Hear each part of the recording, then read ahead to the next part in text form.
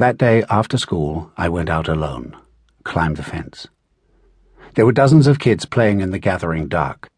There was a slide on a bare patch of ground. Someone had brought a lantern down. They slid through its pale glow, clashed into each other, went sprawling, laughed and squealed. "Kit," someone yelled. "Come and play, Kit." Then screamed, "Ah!" I waved and walked on. The frosted grass crunched and crackled under my feet. The house lights from the opposite bank shimmered on the slow river. Stars brightened as the dark came on. No moon. I looked down and was certain I saw ice forming there at the river's edge. Cold enough, I thought. Bitter cold. I closed my eyes, saw Grandpa as a boy, slipping and sliding on the ice. I smiled to myself, then heard a whispering, a tiny giggling nearby. Opened my eyes, saw nothing. "Who's there?" I whispered. I stared into the dark, squinted, heard the whispering again. "Who's there?" Then there came a sudden growl, a mutter. "Down.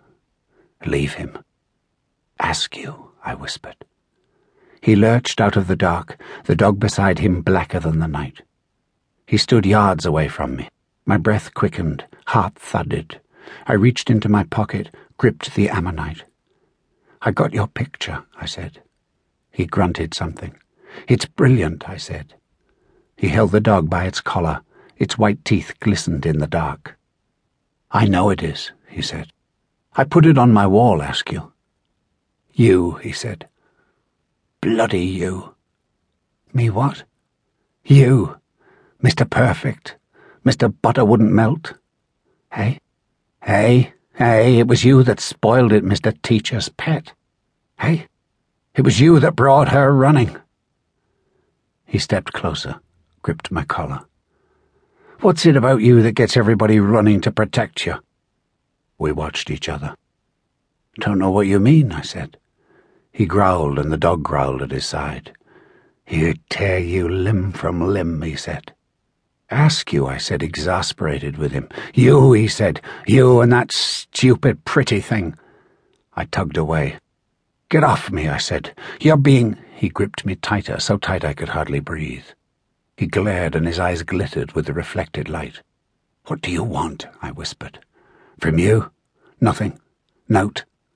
But he held me close. "Kit Watson," he whispered. "Kit Watson, age 13. What's it like? Eh? Hey? Hey? Living death. What's it like?" "Like nothing," I said. "It's nonsense."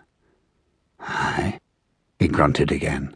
He wanted to hurt me with his grip, wanted to frighten me with his eyes. But I could feel that his grip was also a way of clinging to me, that his eyes were also filled with yearning. It was Askew who needed someone to protect him. Askew who needed love. "You could be something, you know," I said. He sneered. "You could," I said. "Your drawing's brilliant. You're throwing yourself away. You're being stupid." The dog growled, strained against his grip. We watched each other in silence. "Watch what you say," he said. "Just watch it, Kit." I heard wordless whispering around us again, an intake of breath. At the edge of my vision, in the darkness, children crouched and watched us. I turned my eyes from Askew, peered past him, squinted. He laughed, low, guttural. "Aye," he said, "there's them that see and them that don't. You're closer to me than you think, Kit Watson." "I know that," I said. I met his eyes again. "We're closer than anyone could think," I said. "And I know we could be friends." He pushed me away at the word. "Friends," he hissed. "Bloody friends." He moved away with the dog.